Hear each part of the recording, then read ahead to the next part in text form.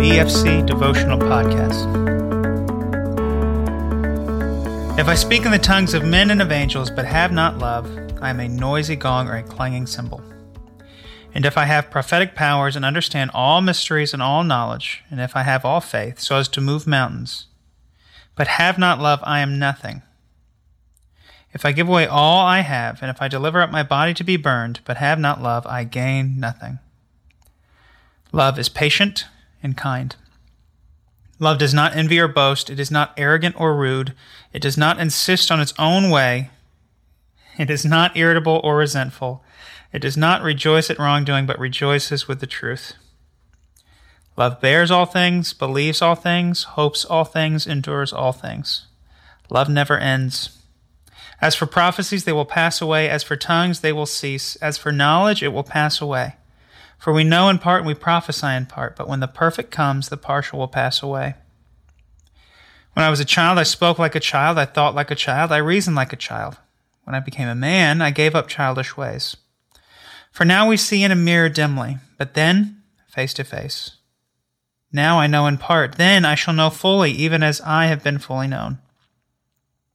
So now faith, hope, and love abide, these three, but the greatest of these is love.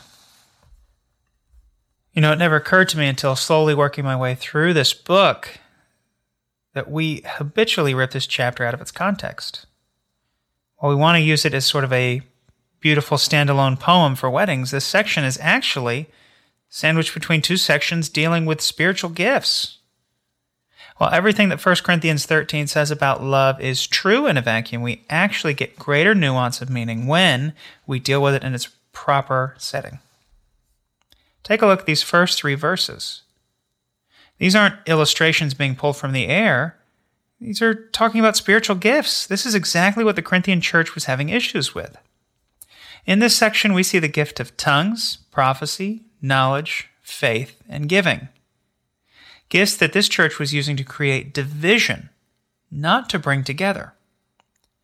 Remember, the last chapter we read, chapter 12, told us the purpose of spiritual gifts. In verse 7, to each is given the manifestation of the Spirit for the common good.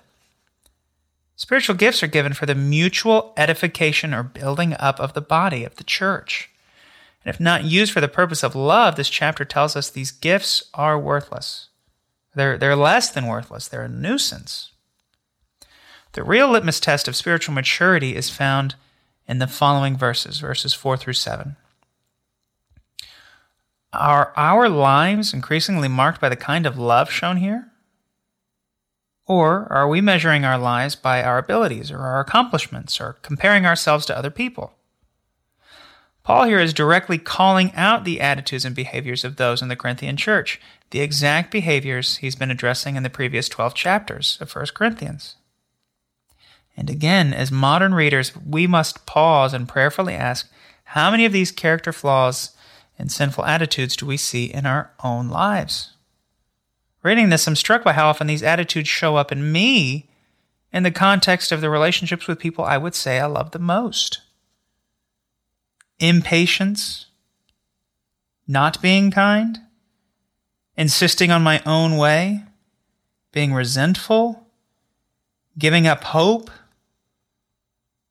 Can any of you relate to feeling this way about family, about close friends, who we still care about but we seem to give up on?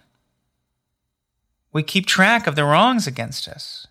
We bring bitterness into these relationships. More important than any list of spiritual gifts is the list of graces found at the end of chapter 13.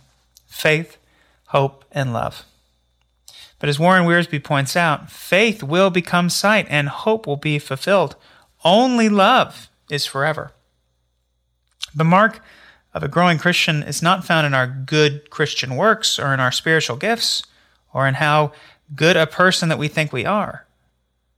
The mark of a maturing Christian is one who is growing in love for God and for his people.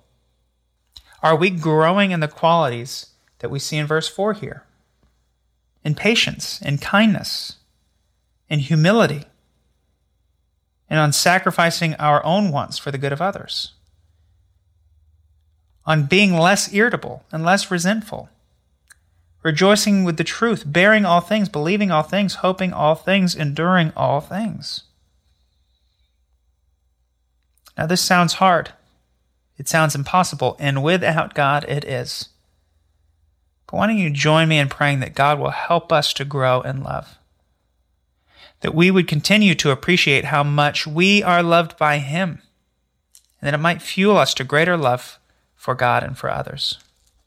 John 13, verse 35 says this, "By this all people will know that you are my disciples, if you have love for one another."